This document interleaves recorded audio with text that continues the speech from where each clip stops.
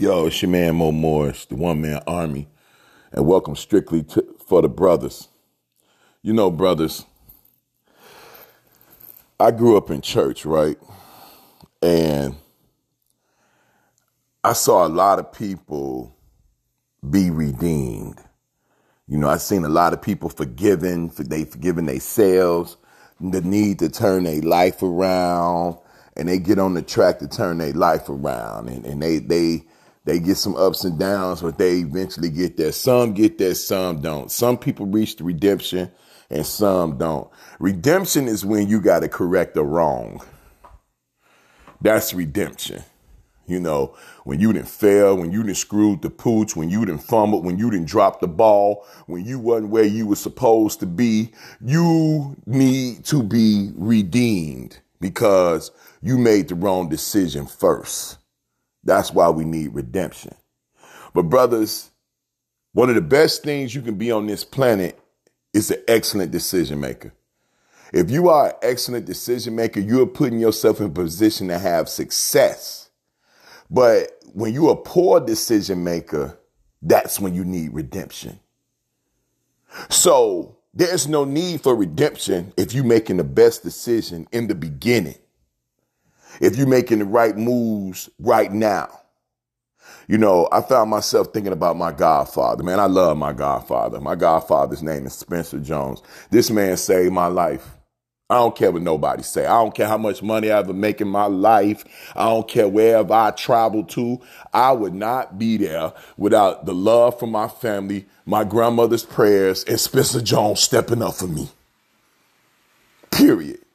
That's why his family, his grandchildren, as long as I breathe, they good. You understand me? Because that man saved my life. I was thinking about him. And this guy's my dad. Make no mistake about it. And I want my father proud of me. I do. You know, I want him proud of me. I want when my dad look at me, I see pride in his eyes and he smiles and he's proud of me. Right? He's proud of the man that I've turned into. Right? But I've seen the other side. A lot of homies, you know, they get locked up and they come home. They need redemption. You know, because they didn't screw the pooch. They didn't really mess their life up. You understand? But see, I want my family to look at me. I don't want to be redeemed. You know, growing up in church, you talk about that. You hear people talk about, that's why God gave us Christ so he can redeem our sins. Okay, good. I don't need nobody redemption. Not if I'm making the right decision in the beginning. What I want to be is a great decision maker where I don't need redemption. See, I don't need redemption right now. Yeah, we didn't did some things in our lives that we need forgiveness for. Most definitely. But I'm talking about my grown man. I'm 47 years old, y'all. I don't need to be a poor decision maker. I need to make up in my mind who I'm going to be. And that's what I did. And who I'm going to be and redemption don't go together. Because I'm not going to put myself in the position where I screw the pooch. Where I got to be somewhere crying and asking for forgiveness and foaming at the mouth. For what? I know what I'm supposed to be doing. There is no need for redemption if you're making the right decision in the beginning. We got to do what's right off top. You understand what I'm saying? Brothers, if you don't want baby mama drama, you shouldn't have a baby. Period. Ain't nobody worth the naked head, guys. I don't care how fine she is. I don't care how big her ass is. I don't care how big her breast is. I don't want to hear it. We do not need to become fathers before we are ready to become fathers just because we want some pussy. I ain't going. And we need to get our mind right on this, family. We need to quit playing games. There is no need for redemption if you are making the right decisions. If you living your life right. And see, bros, if you want to avoid redemption, have an understanding of your story. And what I mean by having an understanding of your story, understand how you want your story to go. See, we are the author of our lives. You know, your neighborhood is not the author of your life. Your neighborhood don't create your life. Your family is not your life. Yeah, we love our family, but when it comes to our life, each and every one of us have an individual responsibility to build the life that we want to live. Don't tell me about your mama only had one leg. That ain't got nothing to do with you getting your neck up and going to school and making the right decisions and staying out of trouble. If your mama only got one leg, you for damn sure need to be making the right decisions the first time. We got to quit looking at our situations in our lives and sewing them up and making them into the best excuse a man could ever give. We need to cut that out, family. That is unacceptable. Excuses are tools of the incompetent. Those that use them hardly amount to anything. Family, don't nobody want to hear the blame game rules, family. Don't nobody want to hear your rules for blaming this and blaming that and blaming her or blaming him. Ain't nobody hearing that, family. Ain't nobody hearing that, brothers, that we have to mature. We have to mature. You know, I'm not a big wine drinker, but you know, wine gets better over time. Wine. If you let a wine sit, it would get better and better and better and better because the ingredients that went into that wine will come together and they will mature together and the taste will get better over time.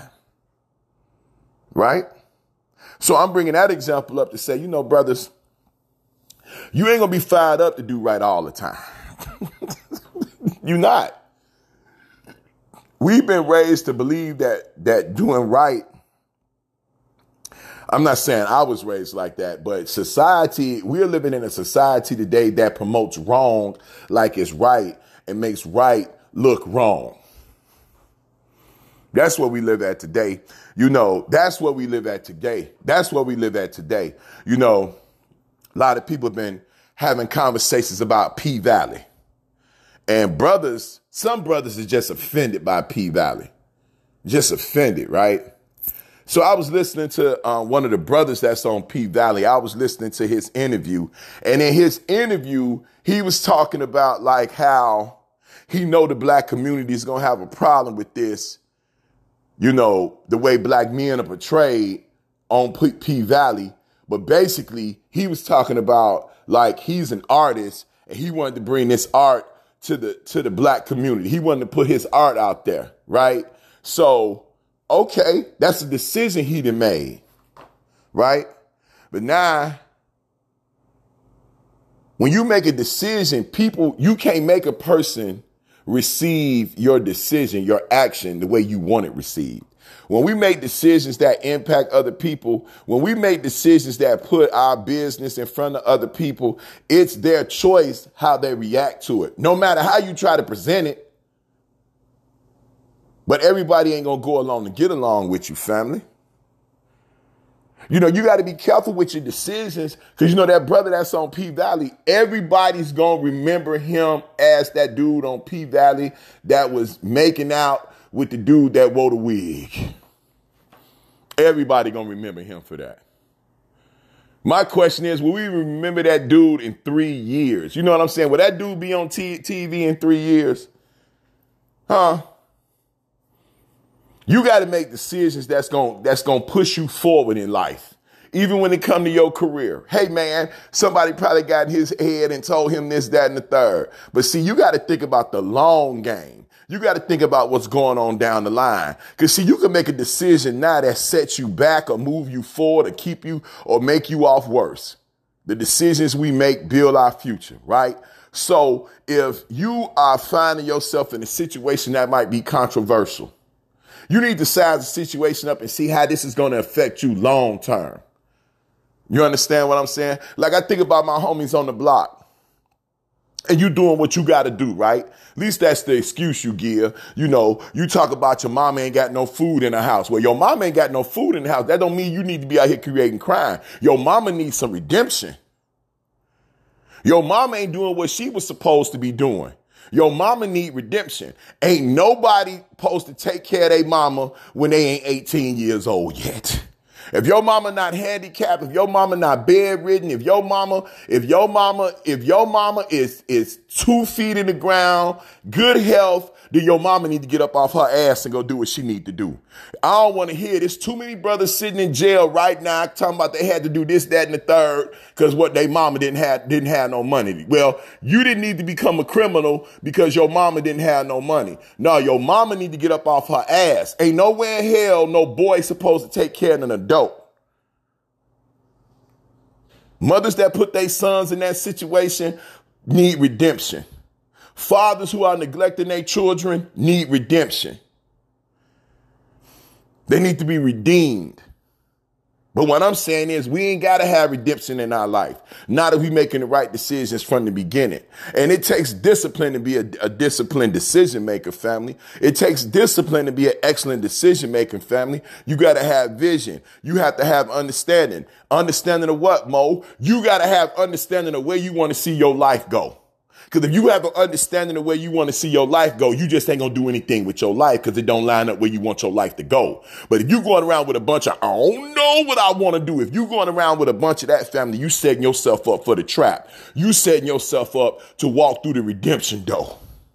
Because you need redemption because you done screwed the pooch because you wanting to sit out and be America's #1 thug. And then you got them braces placed on you. Now you've been up in that place and you don't like how that feel. You need redemption because you was a poor decision maker. Hey, man, forgiveness is a part of life. Don't get it twisted. Forgiveness is a part of life. But sometimes the forgiveness that we asking for could have been avoided. That moment could have been avoided if we would have closed our mouth, if we would have used our mind more, if we would have had a better understanding, if we would have been more patient. If we would have had better controls of our emotion, we wouldn't be sitting in front of nobody talking about, I'm sorry for what I said. No, you ain't sorry for what you said. You just feel convicted based on seeing what you said, the impact of it. So then you got to come back and apologize because you said the wrong thing. You done got out your mouth with somebody that ain't did nothing but show you love. But then you'll go out in the street and bow down to the street king because you know he'll bust you in your mouth. See, your grandmama, you know she up the hill now, so you'll talk crazy to your grandmama. You respect you ain't got no love for your daddy. He ain't been around. You love your mama, but mama didn't like school so much, so she didn't make you read. So you don't like school because you don't feel successful in school, but you will go to school and disrespect the teacher. You'll go to school and disrespect the counselor. You'll go to school and disrespect the vice principal. You'll go to school and disrespect the principal because education ain't nothing to you, but you'll get your neck out here in the street and bow down to this street code. Because, see, you worried about what they'll do to you. They tell you in the school that you can't put your hands on children no more. See, back in the day when I was in school, they could pull that wood out. But see, they got rid of discipline in school because why is that? They got rid of discipline in school. They don't want you praying in school. But you know what? They could talk about same-sex marriage in school, though. So which one is it? Which one is it? It's like they try to tell us that we can't have God in the building like God don't got love for everybody. Now they talking about it's a violation of my rights. If you in school talking about it, well, hell, where my rights at? I don't want to learn about same-sex marriage. I don't want my children learning about that. That's not an option, but it's an option about if we can have prayer in the school. See, we as a people need redemption. We as people need redemption. We didn't allow this system that is supposed to serve us. We've allowed this system to tell us that God is not allowed where our children are at. Yeah, that's what's happening. When they say that it's a separation of church and state, they'll look you in your face and tell you that it's a separation of church and state. But I know y'all don't remember this. About 4 years ago, the Pope came to Washington, D.C. and everybody was foaming at the mouth when he was standing on the floor of Congress. Ain't the Pope a representation of church? But they was around here foaming at the mouth, kissing this ring and sitting up here letting him have an audience on the floor of Congress. Ain't he representing the church? But it wasn't a separation of church and state that day. It was time to kiss the Pope's ring. But then they'll run around here and tell you that you can't have a prayer circle at the school. What part of the game is this? When it comes to God, we all need redemption because we didn't allow them to take God out of the place. They can tell us that God does not belong in the place where our children at, but they can go in there and teach our children critical race theory. We need redemption. But don't nobody want to hear that. Come on, Mo, it's too early for this. Nah, family, no redemption needed. Get yourself in a situation. I ain't about to be sitting around here crying. I tell you what ain't going to happen. I'll tell you what ain't going to happen. I guarantee I will never have to look my grandson in the face and apologize to him for going to jail. I guarantee my mama would never see me on the front page of the paper in handcuffs. I guarantee you I will not be involved in a sex scandal. I guarantee I will do what I say I'm going to do when it comes to the hood. I'm going to put these programs in the hood. I'm going to stand up tall for the hood. I'm going to speak to the hood, and I'm going to provide a message to the hood. And I guarantee you won't hear about me stealing no money. I bet you that, because I'm not looking for redemption.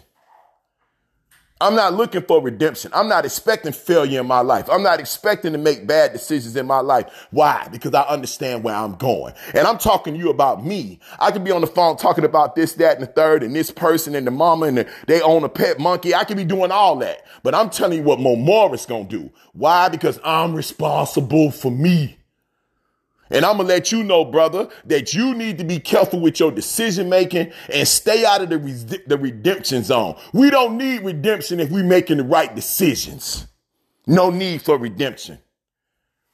No need for redemption. Brothers, we got to stop making bad decisions that put us in bad situations. When you make bad decisions, what you are doing, you are bringing bad into your life. I am not bringing bad into my life. That's why no redemption is needed, family, because I'm not going around here with the oops, my fault. And, you know, grandma, I ain't mean to cuss you out. And, oh, I'm sorry, sister. You ran through my phone. I got 4 other women. And, oh, man, you know, and hey, man, all this money around. I had to put a little in my pocket. Hell no. That's not happening with Mo Morris. I guarantee you that. Because I'm not looking for redemption. What I'm looking for is victory. I'm building, family. I'm not making that bad decisions that's going to cause me to have a loss. I'm not losing, family. I'm staying in connection with God, and I'm praying each and every day. And I'm asking God to take the lead of my life. And I'm asking God to direct me. And I'm on the phone praying with my daughter, praying with my grandson. I'm talking to my mama. Why? Because these are areas I needed to get better in. I needed to get stronger in. Let's stop looking for redemption and let's start finding righteousness. Let's make the right decision from the jump, where we don't need redemption. Well, we're not looking for somebody to hold our hand and pray with us at the altar and help God to press through and I need forgiveness and all that. Now, family, what you need to do is you need to be the leader of your family. That's what you need to do. You need to be the builder of your future and quit being the dude that keeps spilling the milk on the carpet. Stop fumbling the ball, family. Stop acting shook. Stop acting like you can't be the man you supposed to be when you are God ordained to be that man. As a man, you are God ordained. As a father, you are in a God ordained position. As a son, you are in a God ordained position.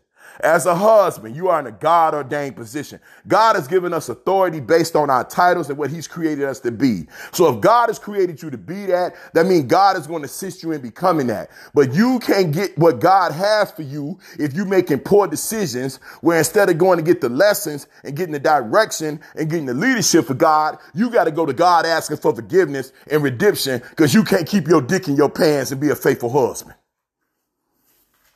I ain't going, family. No need for redemption. Brother, stand tall and own your position. And when we do that, family, we won't be looking for redemption because we'll be following the direction and the leadership of our Creator. We will be in pursuit of righteousness instead of redemption. When we choose to be the best decision makers and to be the men that God has called us to be, we won't be looking for redemption because we'll be operating in righteousness. Peace. I'm your man, Mo Morris, the One Man Army. And thank you for listening to Strictly for the Brothers. Peace. What up, Chicago? Yo, what's up, family? It's your man, Mo Morris, the One Man Army, and welcome to Hood Radio. It's your man, Mo Morris, the One Man Army. What's up? It's your man, Mo Morris, the One Man Army. What's up? It's your man, Mo Morris, the One Man Army. What's up? And if you ask me how I do, I'm going to tell you I'm winning just like you. When you ask me how I do, I'm going to tell you I'm winning just like you. When you ask me how I do, I'm going to tell you I'm winning just like you. That's because we winning, family. What's up, family? What's up, family? You know, family, I was born in the pews of my church. Not literally, but I was born in them pews, man. I went to church every Sunday for 20 years. I mean, if I wasn't going to church with my mom, I was going to church with my grandmama. I was part of a church-going family. I remember one time, my first time going to church in the South, we had drove to Atlanta. We would come to the South every summer. So we would come down to Macon, Atlanta. So we went down to my auntie Lee, Aunt Lee. That's what they call her, Aunt Lee. We went to her church. It was the longest church service I had went through in my life.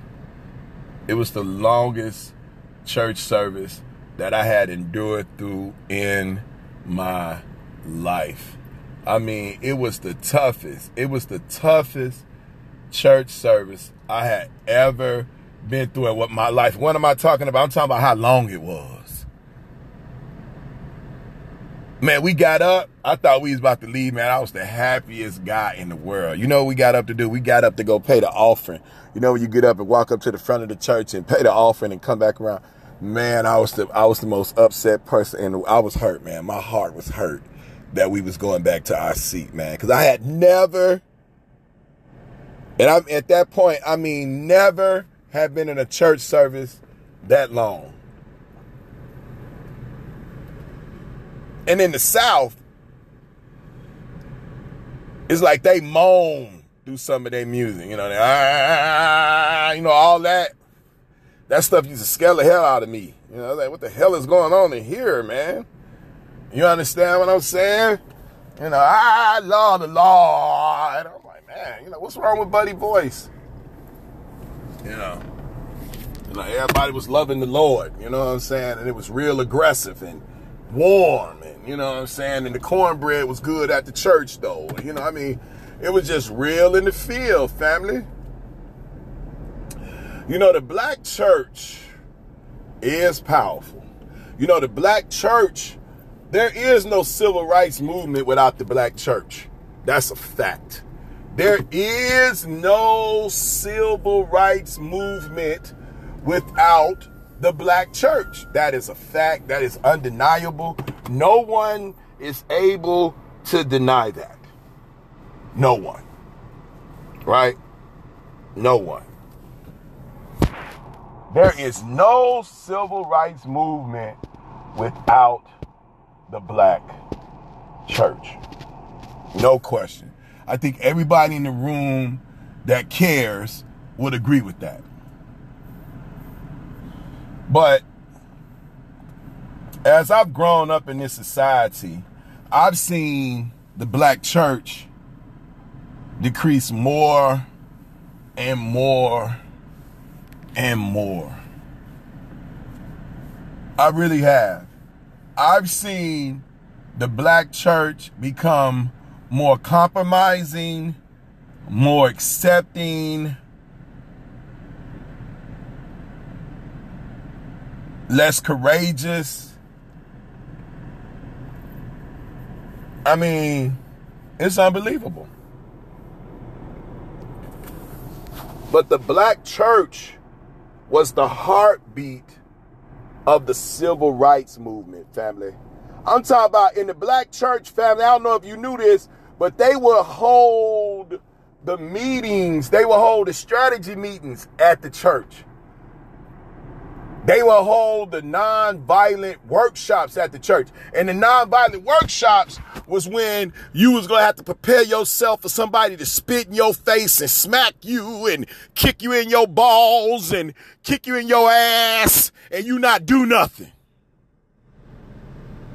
You know, black folks was praying for the strength to accept an ass whooping. For us. For the future. Black folks would meet in the church and pray to accept an ass whooping so they can go out there and fight for our civil rights. They would pray to accept the ass whooping and not fight back. Could you imagine? Yeah, I'm asking you. Could you imagine going to a meeting, and the meeting is there? In the meeting, man, y'all talking about your freedom and fighting for equality and praise God. But then you get in the room and you still talking about fighting for your rights. But people in the room talking about, we going to have to accept this ass whooping. We got to let somebody spit in our face. We going to have to let somebody smack us. We going to have to take all this ass whooping so we can get equality. Could you imagine that? Could you imagine that? Could you imagine that you were being mistreated? You was fighting for your human rights. You were being discriminated against because of your color. And to fight for your human rights, to fight for equality, you would have to take an ass whooping. I don't know 10 people in the room right now that's going to be like, you know what? Hey, man, I don't know, man, but I don't know 10 people in the room that's going to let somebody spit in their face.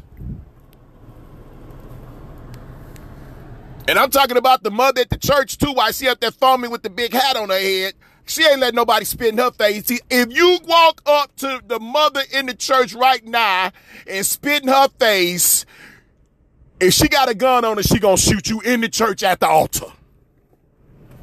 And see, I'm down here in the South, so it ain't crazy to think that church mama got a gun on her. Because these sisters from the South, they know how to handle them pistols, family.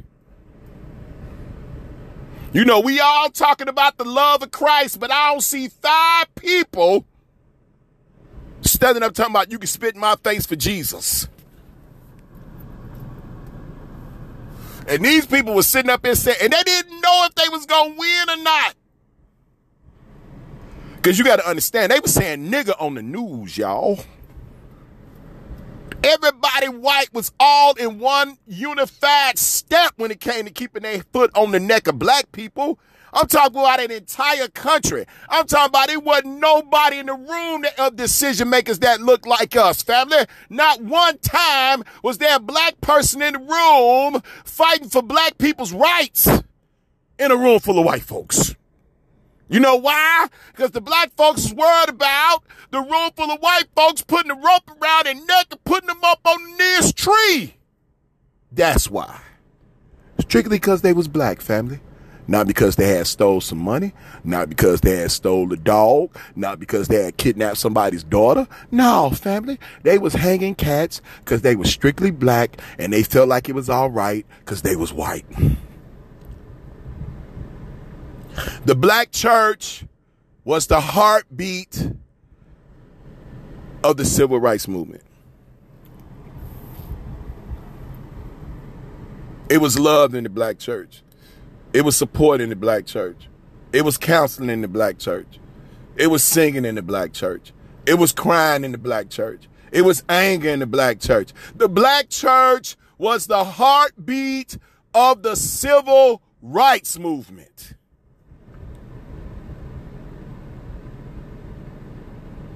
You hear me? You know, all these speeches we be looking at from back in the day, homie, that wasn't coming from nobody's house. They were in people's churches, family. They were in the church, family. They were in the church, family. Who was giving black people space to come together and talk about something? You think you can go rent a room from a white man so we can all come together and talk about you, white man? Hell no. The buildings that we were eating in, the buildings that we were meeting in, the buildings that we were rallying in, the buildings that we were working to prepare in were churches. The black church.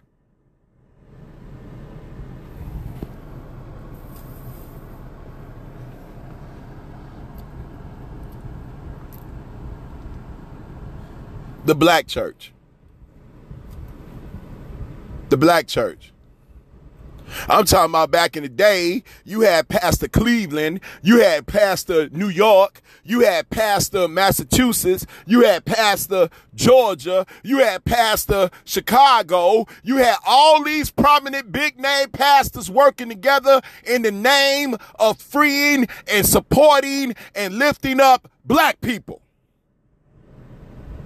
They weren't walking around with no big boy car, with no jet. They wasn't getting no love offering. No, family. They was putting it on the line. They was fighting for the people. They said they was being led by God, and they was willing to work together, and they wasn't worried about nobody trying to steal their congregation. Their ego wasn't involved because they was fighting for their people. They was fighting for the future. The black church was the heartbeat of the civil rights movement.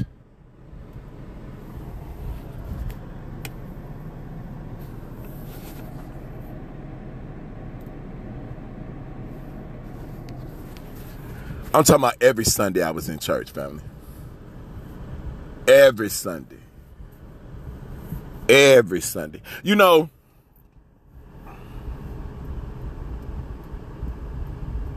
children need more than children's church.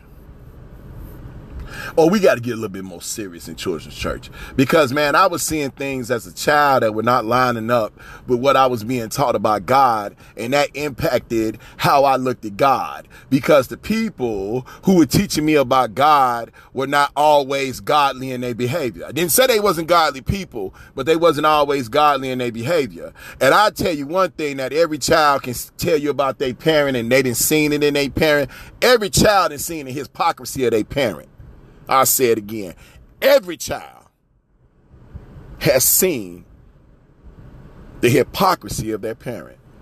Every child has seen their parent not walk it like they talk it, family. I ain't saying every day, but every child has seen the hypocrisy of their parents. Every child. Every child. Every child. You got young children. You got people walking around here right now talking about they don't know how to be loved by a man, or they don't know how to love no man because their father wasn't in their life. Like they didn't have one positive man in their life at all. Like all they had throughout life was women who were either good or bad, and the men were just jackasses.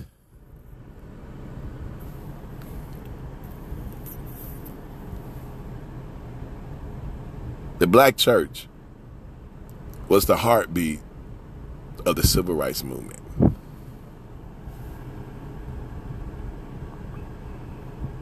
Dr. Martin Luther King would stand behind a pulpit every Sunday and share the gospel.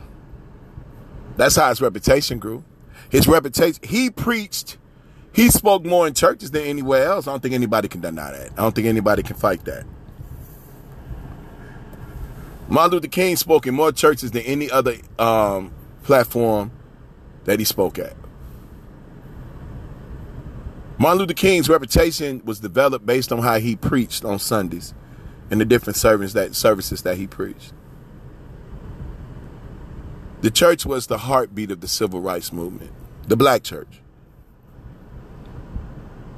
The black church. The black church. And you know, one thing that challenges me, how black people of achievement always try to make sure that you don't recognize them as black. You know, I talk about this a couple of times, but Big John Thompson, who's the head coach of Georgetown, University of Georgetown back in the 80s, man. I mean, Big John wasn't no joke, man, you know. And Big John was the first black college coach to win the national championship. You understand what I'm saying?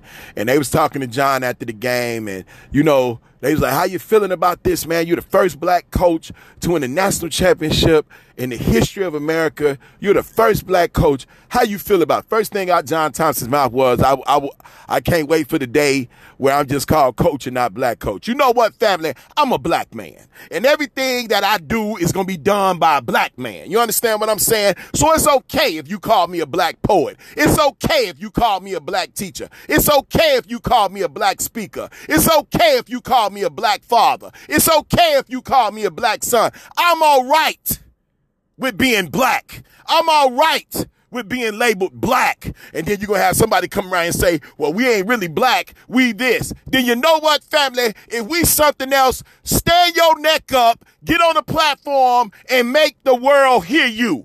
But until you're ready to grab your sack and sound off and prove what you're talking about and put it in the street, don't sit up here and attack me because I'm saying I'm black and I might be a this or I might be a that, but I don't know because the whole game been structured for me to be ignorant. Yeah, I see this and I hear this and I read this, but I might not agree with that. Like I'm looking at the brothers, they walk around with the turbans on, the red joints. I don't want that on my head. And I ain't disrespecting it.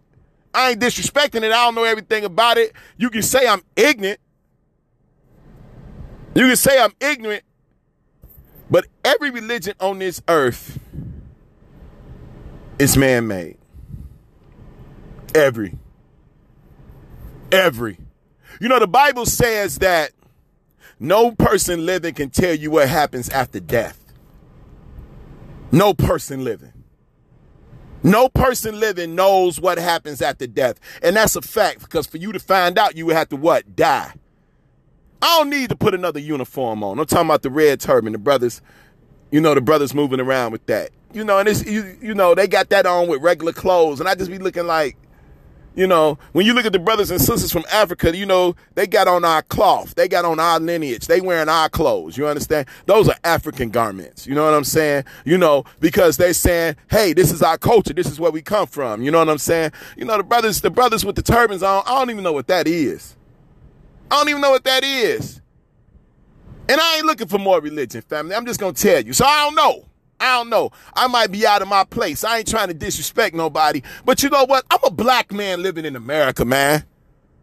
I got more chances to get killed by a black dude than to get a PhD. So excuse me if I'm short and curt right now. But I don't need no more religion, family. Black man with the red turban on, black man with the dot on your forehead, black man with the tattoo on your back, black man that graduated from a inner city school, black man that graduated from college, black man that got a master's, black man that got a PhD, black man that's on the block, black man that work in the factory, black man that got 4 kids, black man that got 3 kids, black man that got 2 kids, black man that got 1 kid, black man that ain't got no kids. What I want from you, family, is unity. I don't need no red turban on my head. I don't need no dot on my head. I don't need no tattoo on my back. It don't matter if I graduated from an inner city high school, if I graduated from a suburban high school, if I didn't graduate at all. If you are a black man, we are unified. That's why we can foam at the mouth and eat the blood and drink this and eat the toe and do all this, that, and the third. And we can swear to God and we can hold it down and we can be as religious as we want to be. But are you my brother? Are you unified with me? Black man, Mr. Muslim, Mr. Red Turban, Mr. Hebrew Israelite, Mr. Christian. Are you my brother? Hey, black folks, let me tell you something. You are black before you are anything with yourself. You are black before you are anything. You are black before you are anything with your black self. You are black before you are anything. Black. The black church was the heartbeat of the civil rights movement.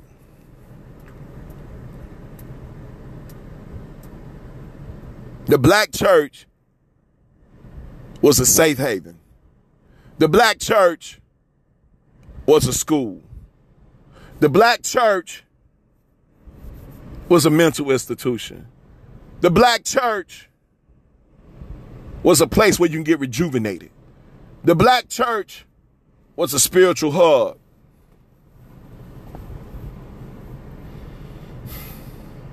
The black church fought for the future.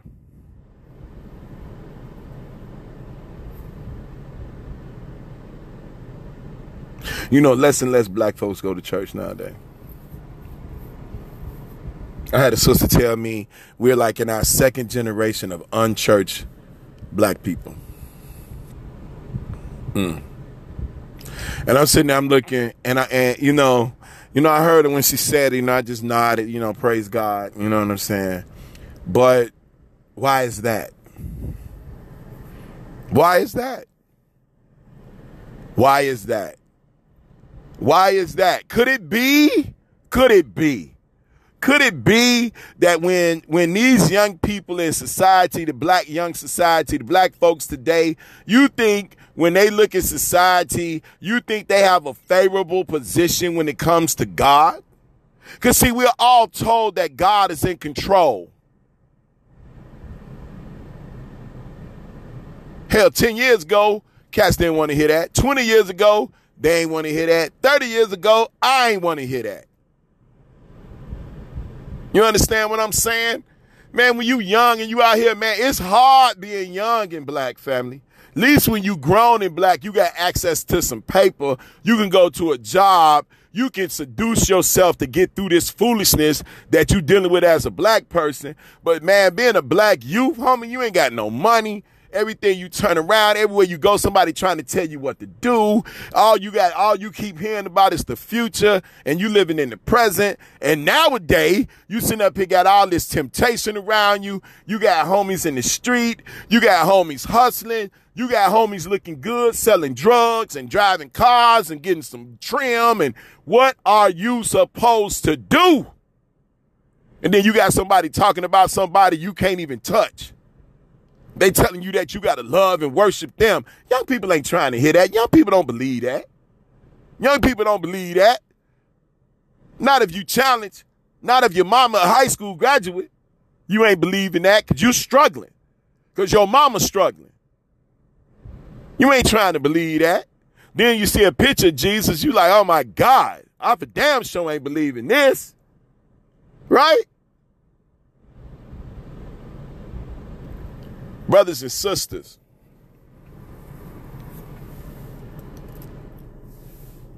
if we take a page out of our ancestors' playbook, if we go back in history and we learn and we realize the things that they did and how they did it and how they got down, if we applied those principles to where we at in today's society with all the opportunity, brothers and sisters, do you understand that we have more opportunity ever than any of our ancestors?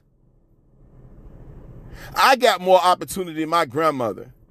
You know, I was studying last night on a lesson I'm about to do. I was studying last night. I was looking up 10 black doctors. And you know, a lot of them, the first black doctor wasn't even a doctor. Dr. Durham, James Durham, he wasn't even a doctor. He was a slave who was taught medicine by his master. And his master would let him do work. So he was the first, James Durham was the first black man to do anything medical. That's what they telling us. But that's not true, because what we don't know is black folks created medicine. But they got us believing the first in their history to us. See, and that is history. James Durham is history. James Durham is not black history. James Durham is white history. You understand me? James Durham is white history. Because my history, I know, if I know my history, I know the black man created medicine. So James Durham is not black history in the sense that he was the first black person to practice medicine in America's soil. That's what a white man learned. See, that's what a slave master put on record. Not calling all white men slave masters. That's not what I'm on. That's not what I'm saying. But James Durham is a part of white history. See, black history is the pyramids. That's black history. because it stretches back into time. It stretches back into our beginning. And that's where our history began. See, brothers and sisters, black history is older than the white man. Uh-oh, Mo. Don't start talking like that. Black history is older than the white man. Black history is older than man. Because the black man is the first man. So if the black man is the first man, that means his history is older than society.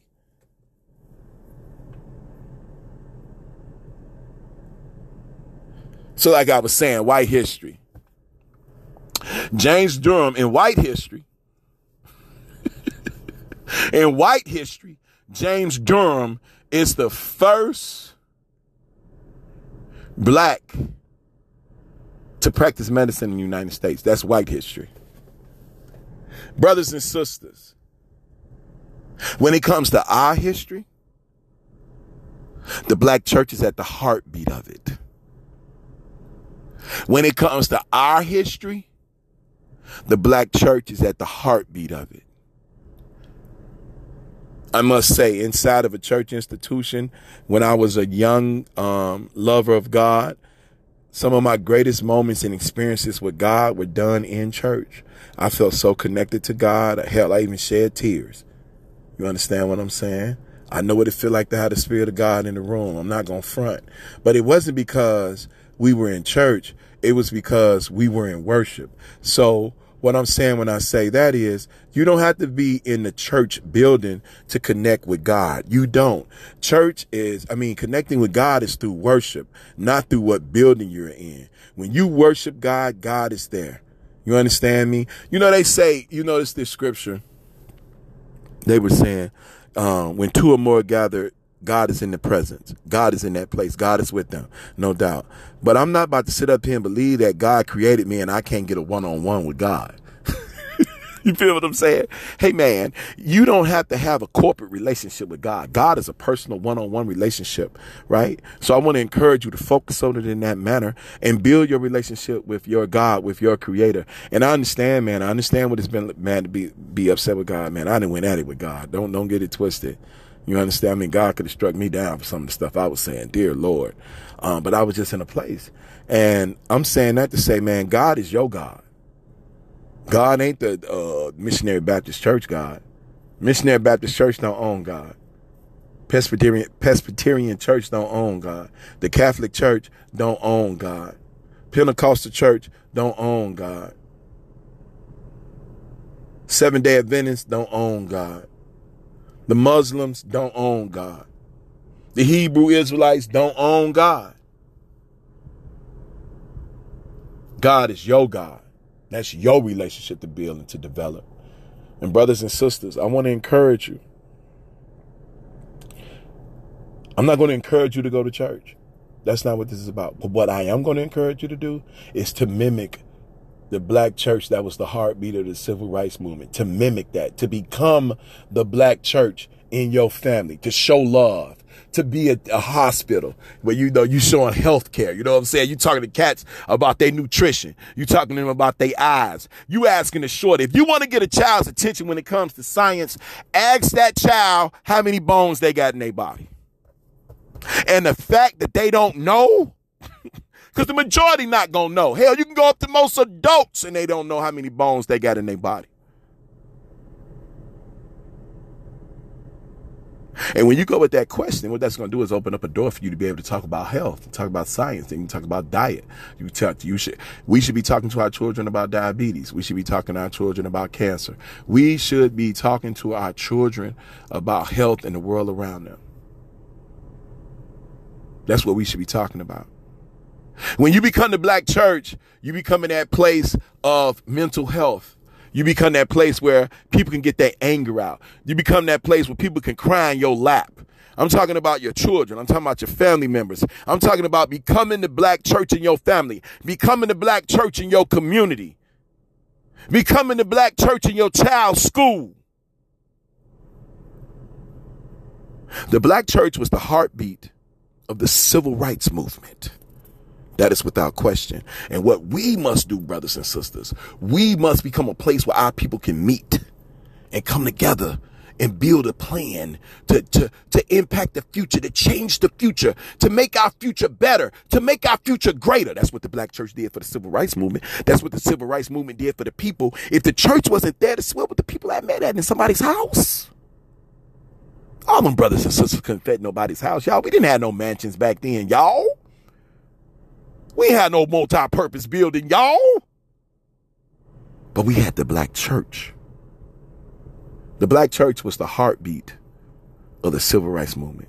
And when we become the black church in our community, in our home, in our school, in our church, in our family, what we are doing is empowering others and providing an opportunity and providing space for others to get greater, to learn how to build a better, to build a greater future. Peace. I'm your man, Mo Morris, the One Man Army, and I want to say thank you for listening to Hood Radio. I'm your man, Mo Morris, the One Man Army, and thank you for listening to Hood Radio. Peace. What up, Chicago?